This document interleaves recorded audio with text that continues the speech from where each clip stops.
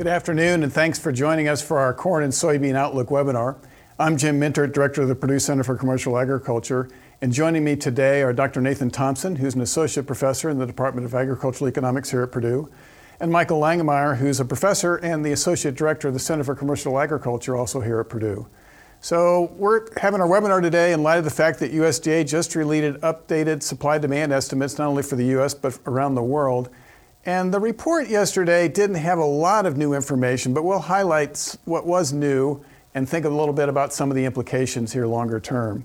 So if you look at the corn balance sheet, there was really no significant change in the USDA's corn balance sheet. The corn ending stocks number really didn't change at all. Ending stocks as a percentage of usage still hanging around very close to that 10% mark that we often talk about in terms of that being kind of a tipping point. When that ending stock number drops below 10%, we start thinking about things being tighter and maybe a little more volatility. So USDA didn't change that. Although down the road, it would not be surprising if they do change that in future reports. The focus of the market, if you look at what's going on in the futures market recently, as well as this report and some other information, has really been on what's taken place in South America. USDA, again, this month did reduce their estimated corn production coming out of Brazil. This time they dropped it by, I think, 39 million bushels. That puts it down to 4.49 billion bushels. And if you look at the Argentine side, if there was a surprise, they made no change in their estimate of Argentine corn production. And I think a lot of people in the trade thought they might pull that number back in light of the adverse weather conditions Argentina's been experiencing, and also to some extent southern Brazil. So I think going forward, there's a lot of people in the trade that expect to see some lower corn production numbers than what USDA had on this report. It'll be interesting to see how that shakes out a little longer term. But I think if you look at the futures market reaction, clearly there's been an expectation that those numbers are tightening. If you look at USDA's forecast, their forecast is still for record South American corn production. When you put Brazil and Argentina together, they're still at 6.6 billion bushels. But most of the private forecasts that have been available here in recent days have been well below that. It varies depending on the source, but clearly there's an expectation that we've seen some yield reductions on the corn crop in, I think a lot of people think in Argentina, also to some extent in southern Brazil. And then concerns exist about where we're headed with the so-called second corn crop, the safrinha corn crop in Brazil, which is in many places just now being planted. So the market is paying really close attention to what's going on in South America, and I think it's going to behoove all of us to pay pretty close attention going forward. If you look at, instead of looking at ending stocks for the world, which is what I usually do, this time I went back and looked at the major exporters and looked at their ending stocks relative to world usage and put that data set together going back to 2000.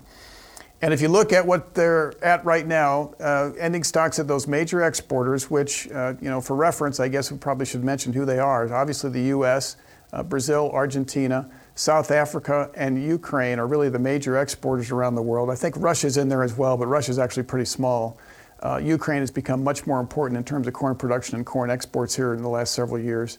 But those are the major corn exporters. If you look at their ending stocks relative to world usage, USDA's projection is at about 4.4%, but it would not be surprising to see that come down in future reports. And clearly the futures market thinks that there's been a movement towards a tighter ending stocks figure than what USDA is currently projecting, probably putting us back where we were in that 2011, 2012 timeframe, to some extent also last year as well. So that's really the concern of the marketplace going forward with this tightening of stocks taking place that maybe USDA probably hasn't quite caught up with. So with that, I'm going to turn to Nathan Thompson. You've been looking at storage opportunities, and we're going to talk more about strategy later.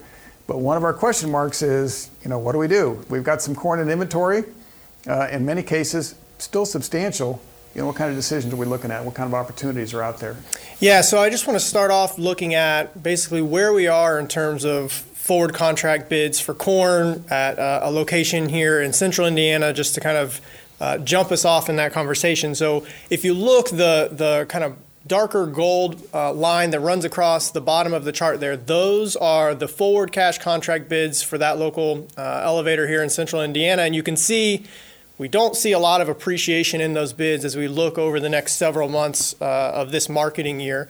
And really, we even see those bids actually decline as we move forward. And again, you got to think about what's going on in those bids. So again, part of that is carry in futures, which we have very little to no carry in corn futures as we look over the remainder of this crop marketing year.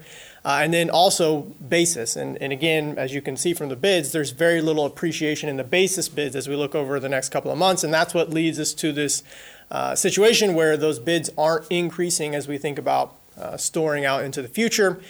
And then the other two lines on the chart there are what I call kind of an implied break-even price. And so basically, those are the prices that we would need to sell for if we were going to cover our storage costs. And so I've got an on-farm storage scenario. That's the gray line that kind of runs through the middle there, where I'm just assuming 1 cent per bushel per month of on-farm storage costs and a 6% APR on the opportunity costs. And then the lighter gold line across the top there is that implied break-even for a commercial storage scenario. So again, 4 cents per bushel per month of storage costs and the same opportunity cost. And so really what you're thinking about when you're looking at those lines is, okay, so if I have cash bid opportunity for delivery for corn here in February of $6.44 is where we were at this morning. What would I need to be selling that corn for, say, in May or June in order to just offset those storage costs that I've assumed? So you can see, right, if we're looking at a June delivery, we'd need to be selling corn for $6.61 a bushel just to offset an on-farm storage cost scenario, at least based on my assumptions. You'd want to pencil in whatever costs were relevant for your farm. And then for that commercial storage scenario, you're looking at a potential price of $6.73 just to offset the costs and be at an equivalent position to that $6.44 today. So obviously you can see that the current bids that are posted out there are not getting us anywhere close to those prices.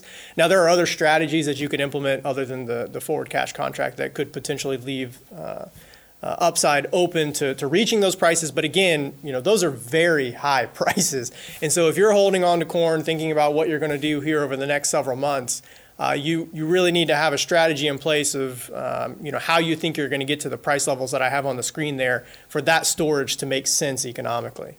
Yeah, so Nathan, I think for most of our viewers, if they had corn in commercial storage, they've probably moved that by now. So most of them are probably thinking more about that on-farm storage scenario. And looking at that 644, that's a pretty significant movement out to June or May, right? You're looking at a fairly sizable move there. What you're really betting on is primarily an improvement in futures prices, right? That's right. And again, we've seen futures moving very quickly lately. So that opportunity is certainly there. There's opportunity for basis improvements as well as we get into the summer. And, if there was a situation where we felt like maybe we're going to have a short crop next year, we could get some pops in basis in that time frame as well. But again, those are the types of things that you're gambling on if you're looking to get to these price levels. And I just think the key point here is to always remember that when that corn's in storage, it is incurring cost. That's right. You taking a look at the basis tool? Yeah, so look a little more closely at what's happening on the basis side of things. From a corn perspective, really not a whole lot. Basis has been pretty steady since the beginning of the year or even going back into December. So here we're looking at corn basis in central Indiana. The blue line there is just the historical 3-year average. So that's kind of the normal trend that we would expect to see. The black line is what's happening in the current crop marketing year going back to the beginning of the marketing year in September. And so you can see here over the last several months that corn basis in this part of the state has been very steady and really close to or maybe slightly below that historical average, but pretty much following that trend. On the next slide, I have, again, corn basis, but this time in southwest Indiana. And so again, the basis tool has crop reporting districts for Illinois, Indiana, Ohio, and Michigan. I just try to look at several different locations to kind of get an idea. Again, there's not a whole lot different here. Again, basis in southwest Indiana has been kind of tracking along that historical 3-year average. The one thing is down there it has been a little bit weaker than that historical average. So again, if you're looking at this week, maybe 10 cents under. that historical average, but not anything that would make us think that it's any strong deviation from that historical trend. So longer term, you'd probably still stick with the idea that we'd see some improvement in basis as we head out into, say, May and June. Maybe not all the way back to the blue line, but maybe some upward trend from where we're at today. That would be the forecast that I would use. Again, the research that we've done, there's a lot of factors that can impact how you think about that. One of those being the horizon. So how far into the future are you thinking? And the research that we did said that, if you're thinking relatively short term, say over the next 4 to 8 weeks, you would definitely think that it would move towards the blue line, but kind of continue to be at a little bit of a discount or running slightly weaker than that. If you look further than that, and again, at that point, you're getting out to the summer time frame where our research says that it's really hard to predict anyway. But as you look further, that horizon gets further into the future, you would generally expect to move back towards that historical average. Good point. So this is a little bit of this is a new chart that I've added this month. The last several months, we've been looking at basis bids at an elevator in West Memphis, Arkansas. It's kind of a river market location. And so we were thinking about it and decided, had some recommendations to maybe think about that a little bit differently. And so what I've done is taken all the locations that I have access to kind of along the river in southern Indiana, the Ohio River in southern Indiana and southern Illinois, and kind of average those together to create what I'm calling kind of a river terminal basis for southern Indiana and southern Illinois. And so what you can see, again, the blue line here is just the historical 3-year average, and it kind of shows you what the pattern tends to be for those markets in terms of basis, and then the black line being what's going on currently. And so you can see, again, we've started out with weaker basis. Again, that goes back to late summer, early fall of 21, where we had a hurricane that was affecting river markets and other export-related things. Since that time, right, we've had basis strengthen right back close to that historical 3-year average.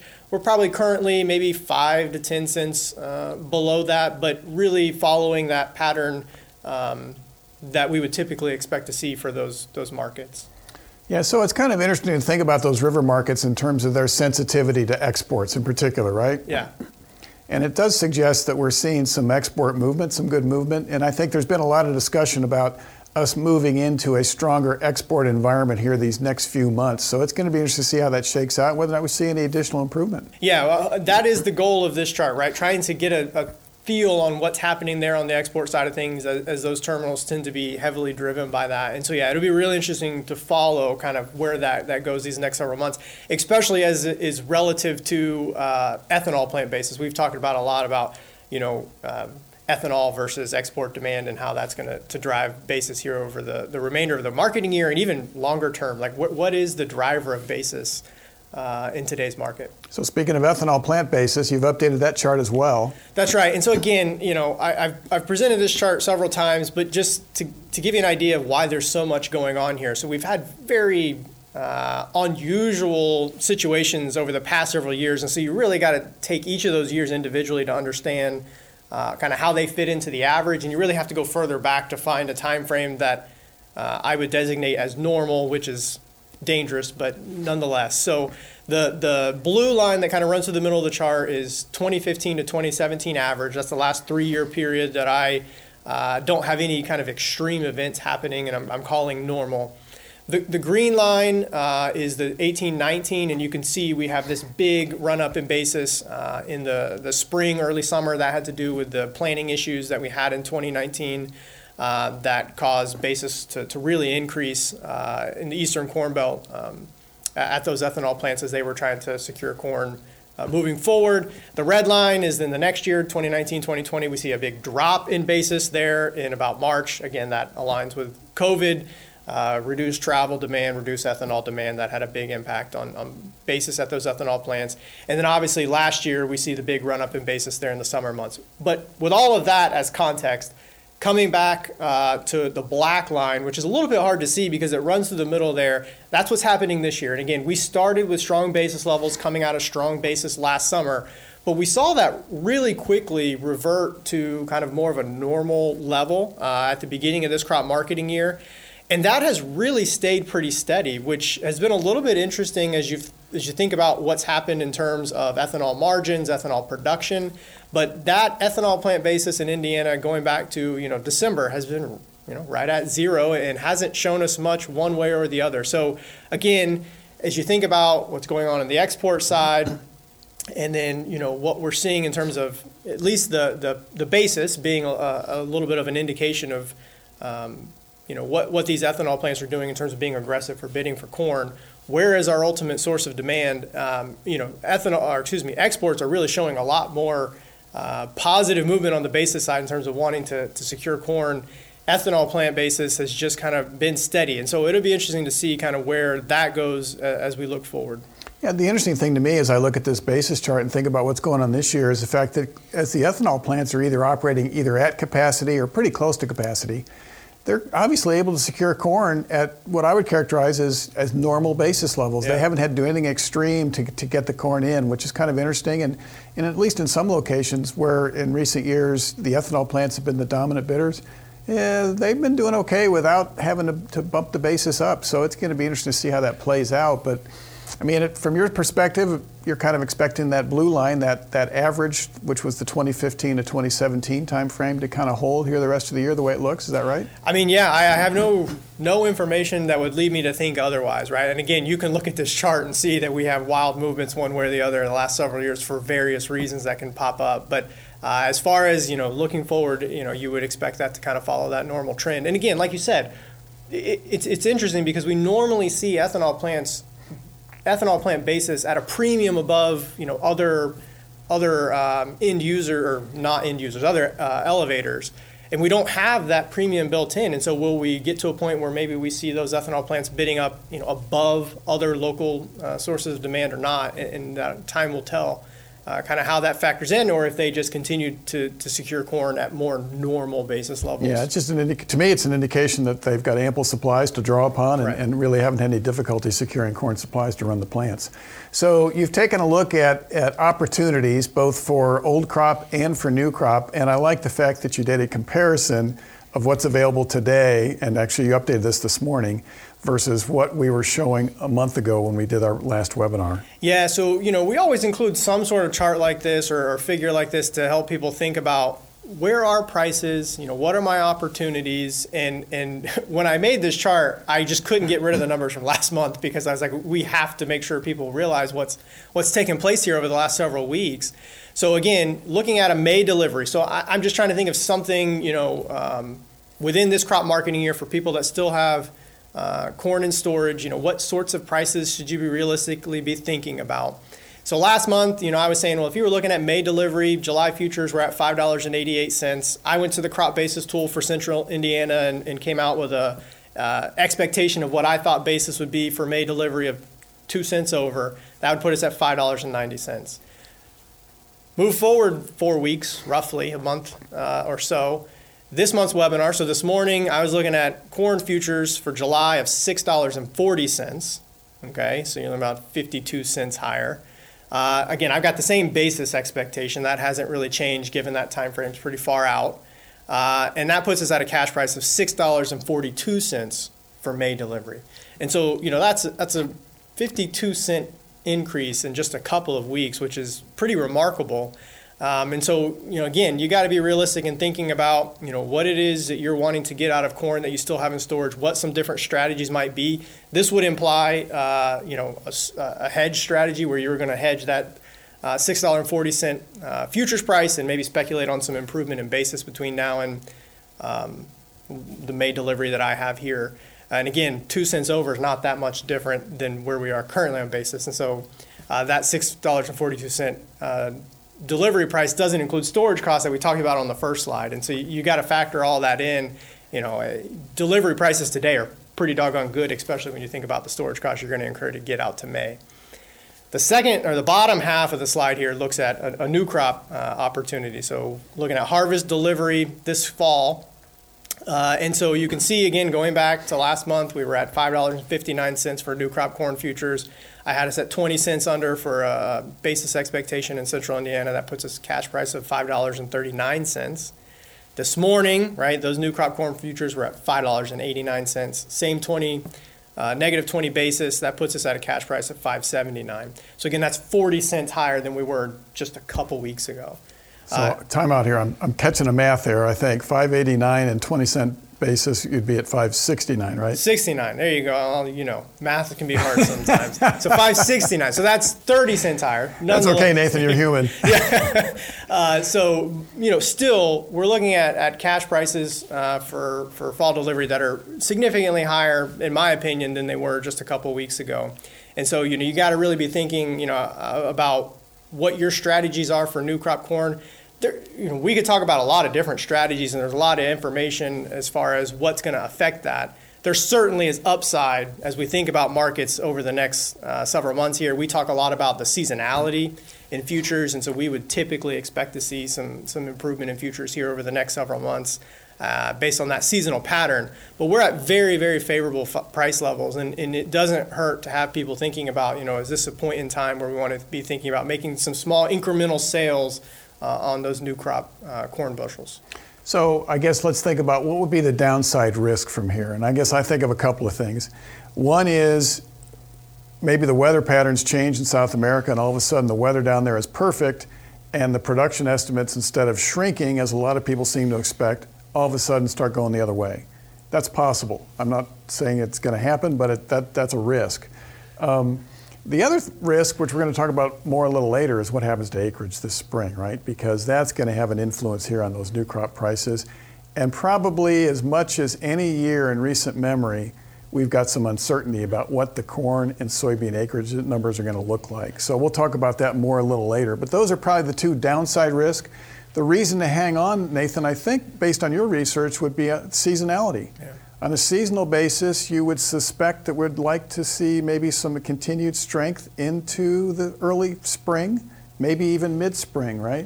That would be kind of normal. Yeah, typically, as we get to kind of the May, June, July timeframe, right around planting, as early season, that the crop is in the ground, that's when we tend to see, what people like to refer to as a weather premium, right? So we have good weather, bad weather, and that can really start to influence these markets, and so that time frame would be when we historically see those peaks. But any time between now and then, we typically think about incremental sales kind of as that market is following that seasonal pattern of kind of increasing prices.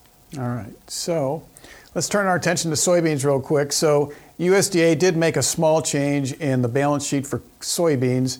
They increased the crush estimate, I think, by 25 million bushels, and that brought down the carryover by 25 million bushels as well.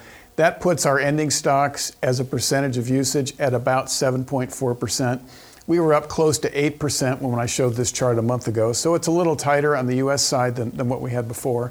But again, I think the attention is really focused on what's going on in South America, not so much on what's taking place with the U.S. balance sheet. USDA did reduce their expected Brazilian production. This month they pulled it back by 184 million bushels.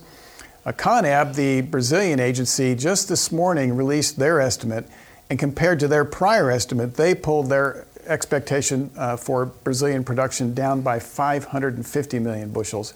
So that explains, I think, for our viewers, why we were seeing the strength in the soybean futures market this morning. It was the fact that the Brazilian agency pulled back their production estimate much harder than what USDA did. I think USDA has taken a fairly conservative perspective here. I would expect them to see that pull back their numbers on future reports as we get a little farther into the production season. USDA also reduced their estimate of Argentina's soybean production by 55 million bushels. Interesting that they pulled back soybeans a little bit and didn't touch their corn number. I think a lot of people would have expected both of those to come down. When you combine those and look at what's taken place, if you start looking at the CONAB numbers and think about the major exporters, Brazil, Argentina, and Paraguay coming out of South America, that starts to pull South American production not all the way back to 2017's level, but kind of in between that 2017 and 2018 level on your chart. And if that happens, that really does tighten supplies on a worldwide basis. A little bit like what we did on the corn, if you look at the major exporters' ending stocks as a percentage of usage, USDA's numbers got it at 15% this year, down from 17% last year. You go back and look at 2011, 2012, those numbers were in that 14 to 16% range. it would not be surprising to see that come down on future reports. In fact, if you plug in ConAb's numbers that they released today, you would already be back in the ballpark of where we were in 2011. I didn't actually compute that exactly, but that would be pretty close. And if we see any further weather problems in South America, any further yield reductions, obviously it would tighten it even more. That's the bullish case for soybeans.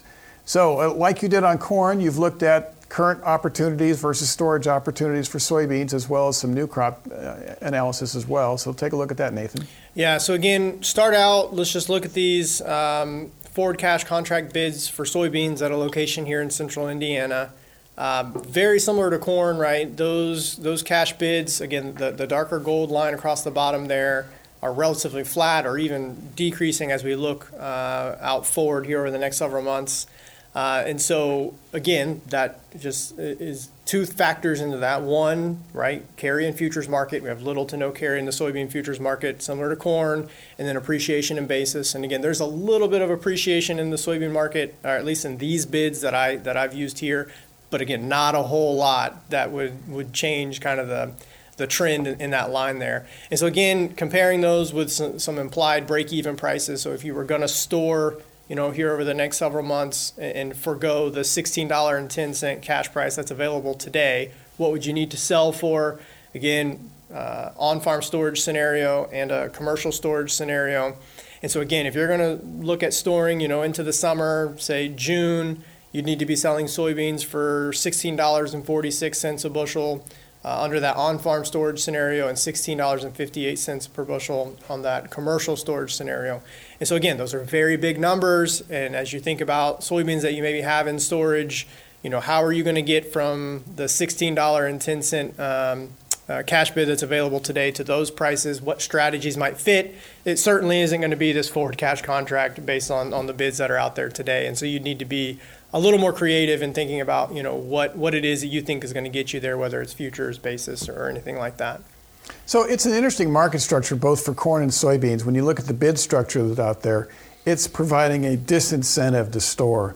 And that's indicative of a market situation where the market is recognizing that supplies are somewhat tight, wanting to bring those quantities of bushels of corn and soybeans to market now versus in the future.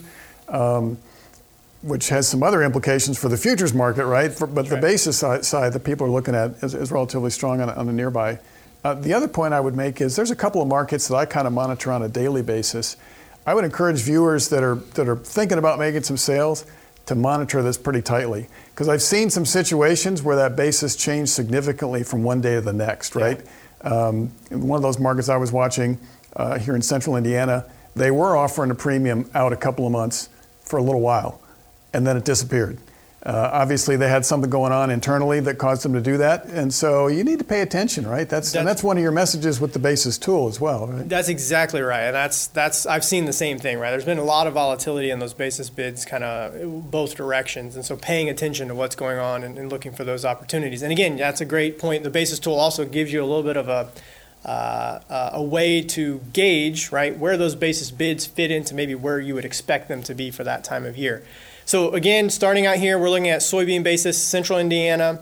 What's going on currently is the black line, and then I've got the historical 2-year average for soybeans there as the blue line. The 2-year average is just typically what I would use based on some research that we did as the best forecast for soybean basis. But you gotta really think about what's going on here, right? So we did some research that kind of led to these thumb rules: 3 years for corn, 2 years for soybeans. But I don't want to get too technical here, but looking at 2-year average for soybean basis, you can really be swayed one way or the other depending on what happens in those years. And while that might be the best forecast over a long period of time, if we think about what's going on in here, it's interesting to see that current basis bids are weaker than that historical average. That kind of catches your attention at first glance.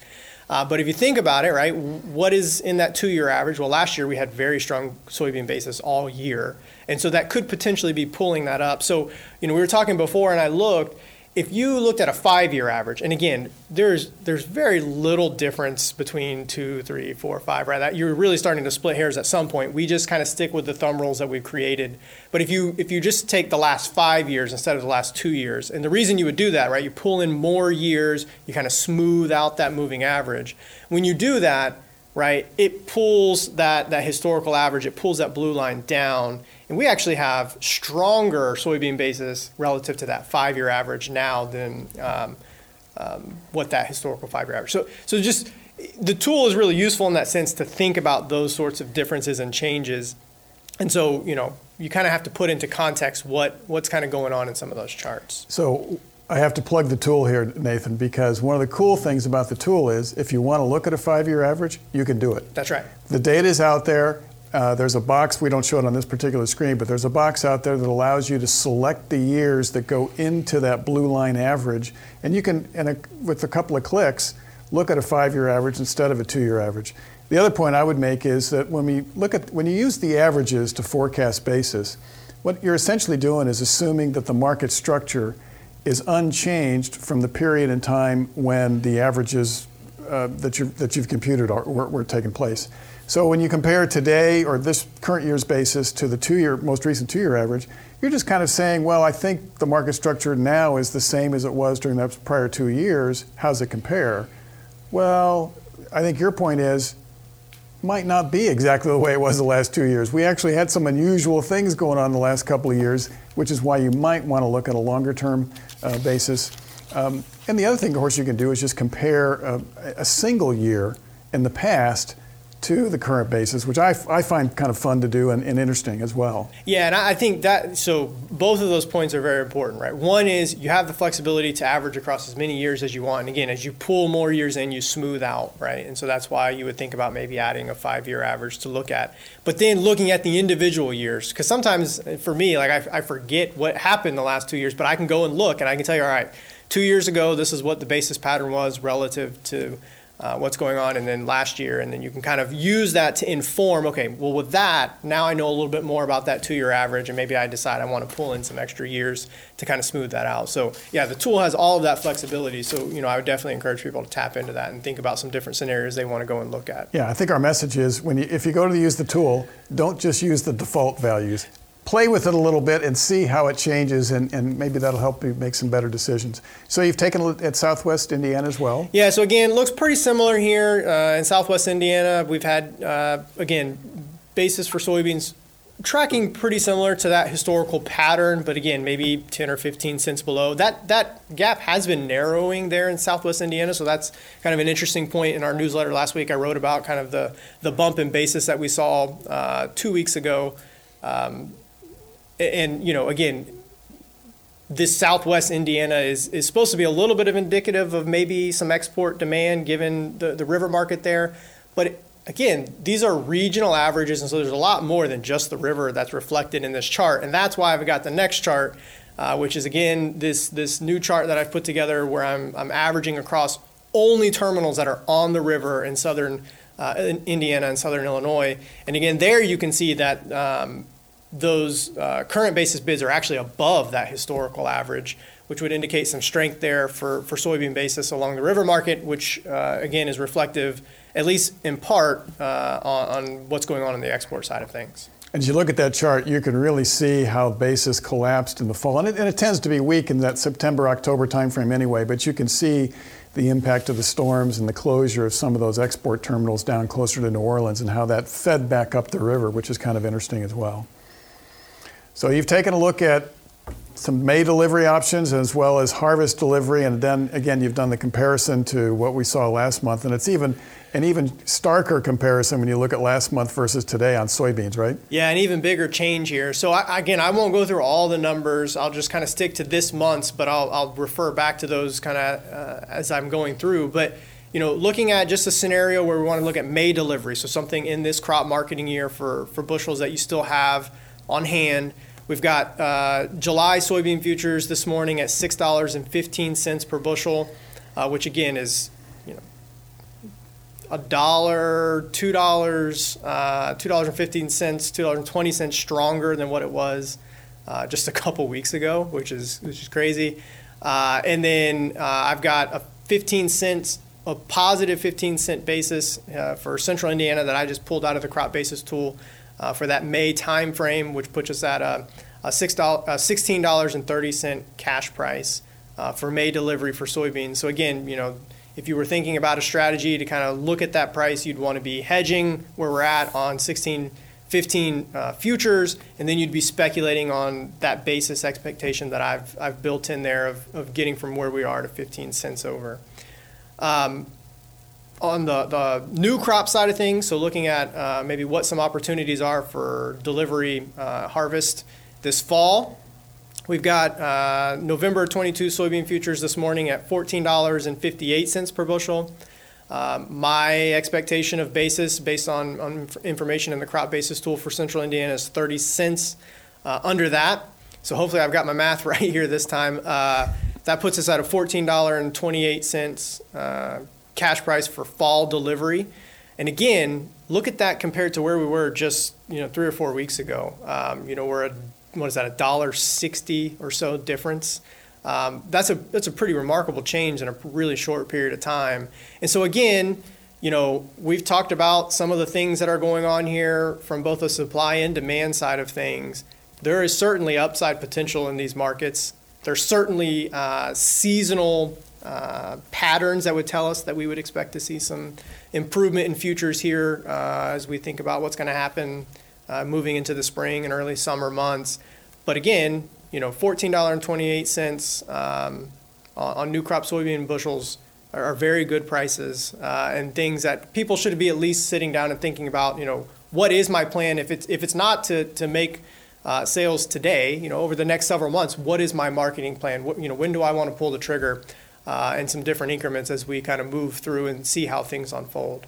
Yeah, again, so you think about from a seasonal basis, we would expect to see on a normal basis some improvement here over the next couple of months, but there's no guarantee of that, right? That's There's right. clearly some downside risk. Most of that downside risk is based on weather patterns in South America.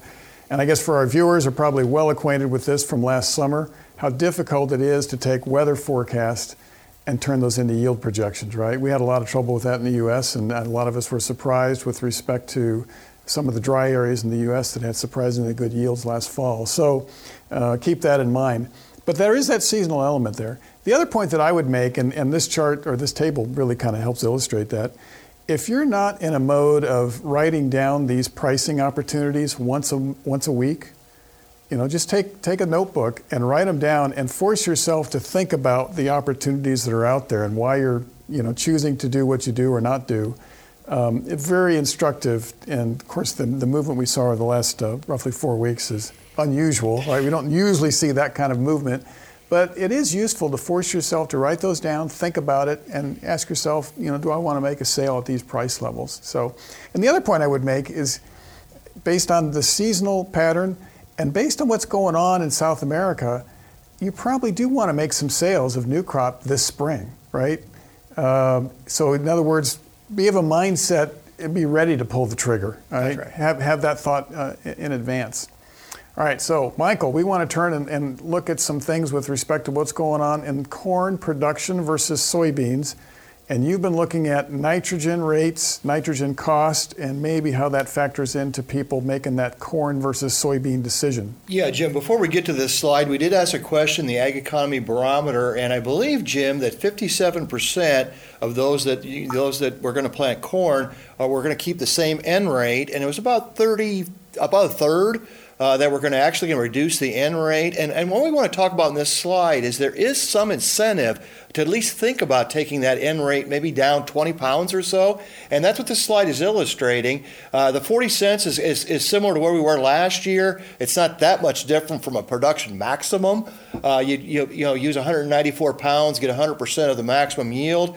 If you take that down to 90 cents, about where we're at today, you're looking at an N rate of 171, so backing that off about 20 pounds and only losing 2% of the yield. And certainly from a profit standpoint, that makes more sense than keeping the N rate at the same level you've had it for the last several years.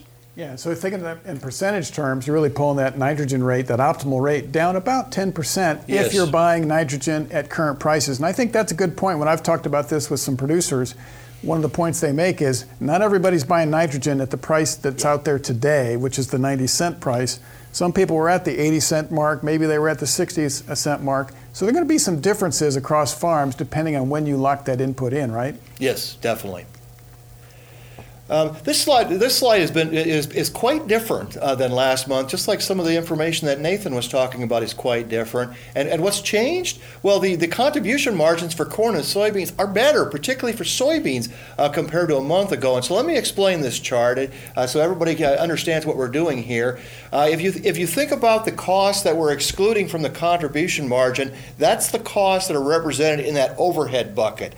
That's your cash rent or land opportunity cost. Which on high productivity soil would be approximately $300, $290 to $300 would be an average for that. It also includes labor, which in our budgets is about $35 to $40, depending on the scenario you're looking at, would be in the overhead bucket. And then machinery ownership, that would be approximately $80 to $90 per acre. And so if you look at the $406 for high productivity, you've got that cash rent, you've got machinery ownership, and you've got labor, and they amount to $406. Let's start with that high productivity. Look at the difference between corn and soybean contribution margin and overhead. That's economic profit. The economic profit right now on high productivity soil is very, very large, probably as large as what we saw at this time last year. Now, last year turned out better than we thought it was going to be from a budget standpoint, but this is a very good sign right now on high productivity soil. It looks like there's considerable profit. As we move to the average productivity, both corn and soybeans there are also above the overhead cost. But when you move to the average, notice that there's a bigger advantage for soybeans than there is at the high productivity. At the high productivity, yes, soybeans has a higher contribution margin, but the difference is smaller. As we move to average productivity and then we move to low productivity, soybeans looks much more attractive, and that's really changed in the last month or two. When we were doing this webinar last month, we were talking about don't count corn out. Corn's going to be very competitive for acres. Now we're leaning a little bit more towards there's going to be a lot of pressure for soybean acres to increase, not only in Indiana, across the Corn Belt, and in the United States. And I think these figures are help supporting that notion.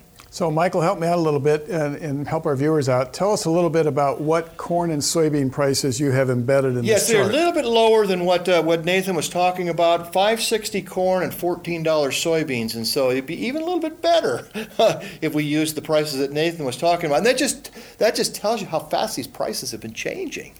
Yeah, so for people making a decision today, and I think I've been telling people that the decision on corn versus soybeans is going to be fluid all the way up to the time planters roll. But if you're making a decision today, it certainly suggests, particularly the high productivity soils, soybeans. And typically when you do a budget, you can let that budget sit for a while, come back to a month. It might be a little different, it didn't change very much. I mean, I'm talking the last 5 or 6 years, that's been the case. Not this year. You don't necessarily have to redo the budget every week. I do, just simply because I enjoy redoing the budget every week, but every other week at least, because costs change a little bit.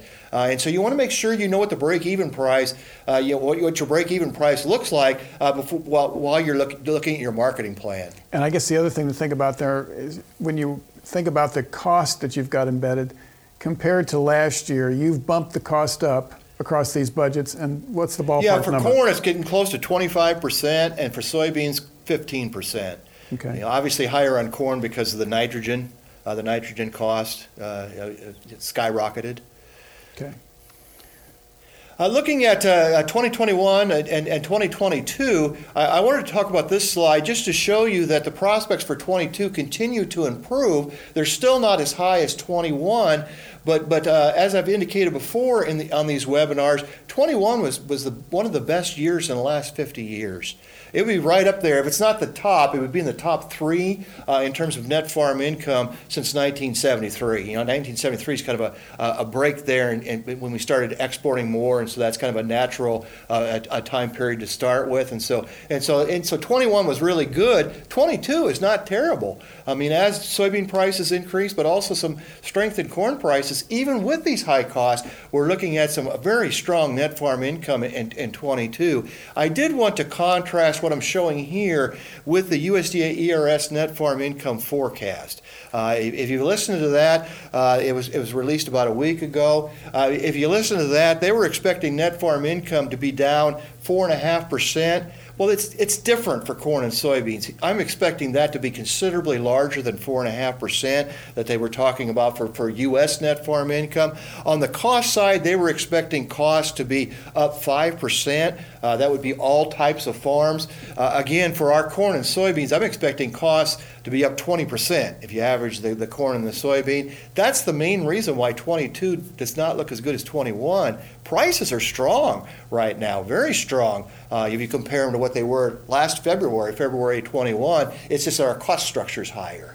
And I guess maybe to highlight how much this chart has changed over the last 30 days is earlier we were talking about 2022 having returns that were in the ballpark of what we saw in 2020. Precisely. It was almost identical. And now we're, instead of that would have been roughly what, I think 125. Yeah. And now we're looking at in the ballpark of 200, right? Yeah. Big change. And obviously this has implications where we're not going to focus on cash rents and land values today, but it obviously has implications on the strength we've seen in cash rents and land values. That's probably going to stick around for a while. One of the things I wanted to talk about is this corn versus soybeans. And one of the things we typically look at when we're looking at corn versus soybeans is the soybean to corn price ratio. Don't do that this year. I'm showing this chart to illustrate why that's a little dangerous this year, because if you use the prices that Nathan was talking about earlier, $5.70 corn and $14.30 soybeans, that would be a price ratio of 2.5. That's very similar to the average. That's not giving you the clear signal of how profitable soybeans really are compared to corn, because this year, what's so different about this year is we've got that huge cost increase compared to previous years, particularly for fertilizer on corn, and so this ratio is not as usable as it perhaps has been in the past, and so our ratio, just the bottom line here, the ratio is close to average, but that isn't telling us necessarily that we should be 50-50. Soybeans, particularly on that low productivity and average productivity, are very, very competitive. So for clarity, on some of our previous webinars, one of the points we made a couple of different times was the fact that you shouldn't just throw in the towel on corn without doing a careful look at your own budgets. That's shifted quite a bit, and I would argue that what's really happened is the market has awakened to the fact that we need soybean acres in 2022, and the market is trying to encourage or stimulate more planting of soybeans than what we was encouraging earlier. Yeah, precisely. And when I do workshops around the state, one of the things I talk about is the fact that how big the market share for soybeans really is in Brazil. When you have weather problems in a country that contributes 40%, has a 40% market share on the production of soybeans, you expect prices to change rather dramatically with tight stocks to use, and that's exactly what's going on. Yeah, good point. If we look at this chart, also has changed, but we were always talking about the fact that corn and soybean has similar profitability for this case farm. And this case farm is in a region where corn is very competitive. Typically, we have some continuous corn sometimes in west central Indiana, so it's not in a region necessarily where corn is not competitive compared to soybeans. But as this chart indicated, with that large increase in soybeans, it's actually an advantage towards soybeans, even on this case farm. Yeah, good point. Looking at that a little closer, I'm using $14 soybean price. Nathan was talking about $14.30, so maybe somewhere in between that $14 and $14.50 line is where we need to be talking about. And I don't want to get too repetitive here, but again, this just shows you that on that average productivity, you'd have to have pretty high corn prices for corn to look better than soybeans. And on the high productivity, though, is a little bit different. Corn's hanging in there a little bit better on that high productivity soil. And so the bottom line, we're still going to see a competition for acres in Indiana. What's changed a little bit is I don't think we're necessarily going to be 50-50. I think it's going to be slanted towards more soybeans. And that isn't that different from what we've seen the last 5 or 6 years, but I think that's going to be the case again this year. And I would argue compared to last year, we're going to see more shifting than what we have. Yes.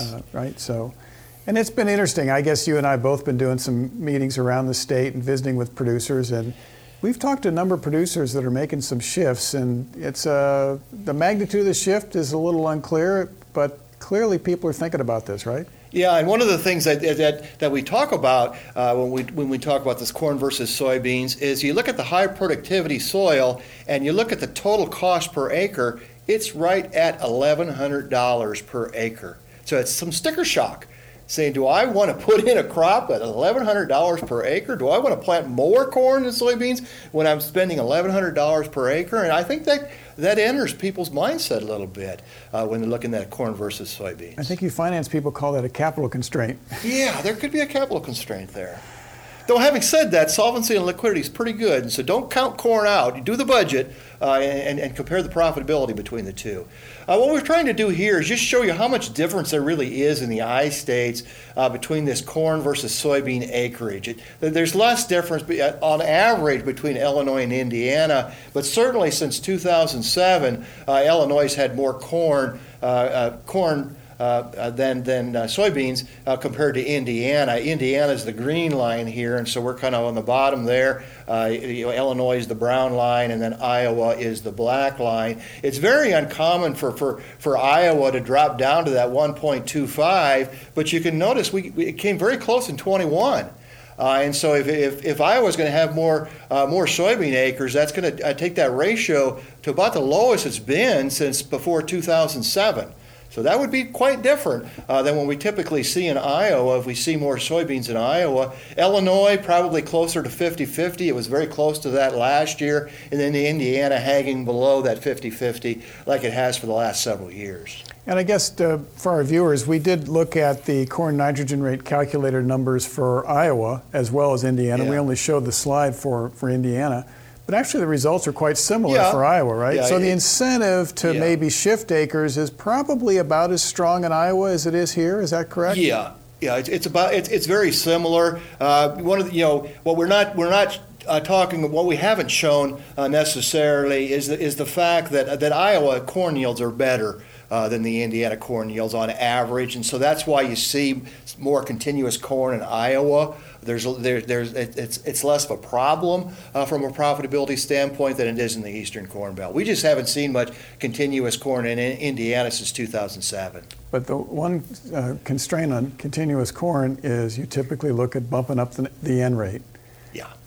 This is a year when that's a bitter pill to swallow. That's a very good point, yeah. That's a bitter pill to swallow at these kind of nitrogen prices, right? Yeah. So Michael and I have been debating quite a bit what might happen in the Western Corn Belt. I'm personally inclined to think we might see more shifting than Michael thinks in the Western Corn Belt. I'm starting to become a believer with the recent change in soybean prices. Yeah. But I think it's going to be fluid, and the market's going to continuously respond. And we didn't put it up earlier, but Informa had released, I think, some acreage estimates here about 10 days ago.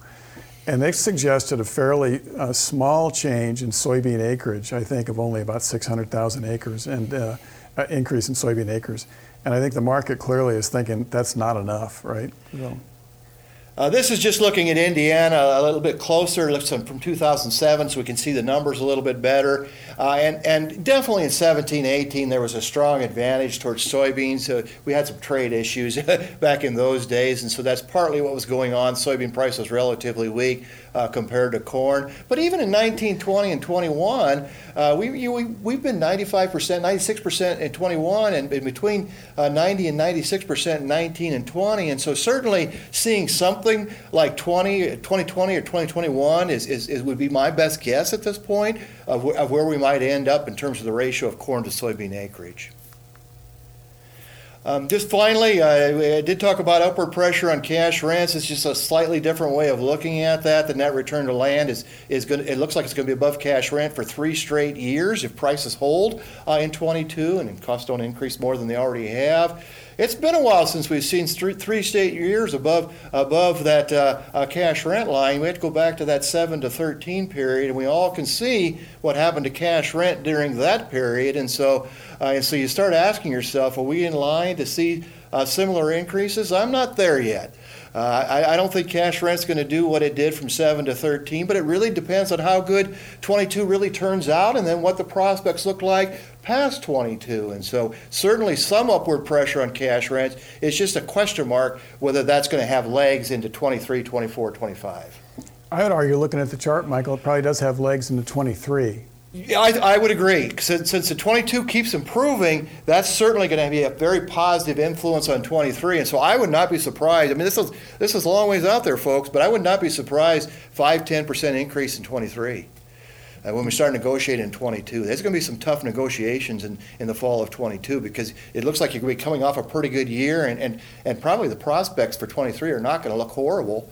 And so there's going to be negotiations are going to be tough again in the fall of 22 for 23 rents. And as we think about spring auction season for farmland sales, the Ag Economy Barometer these last couple of months, both the short and longer term indexes have been coming down a little bit, but I don't think that really reflects a negative viewpoint. I think it reflects the idea that prices have already gone up quite a bit. Yeah. But given what's going on now, it's going to be pretty strong. Yeah, to see a 20-30% increase in both, from 21 to 22 and from 22 to 23, that would be a bit of a stretch. But certainly seeing some upward pressure, 5-10% in that 5-10% compared to where we are today, you can start to see how that could easily happen.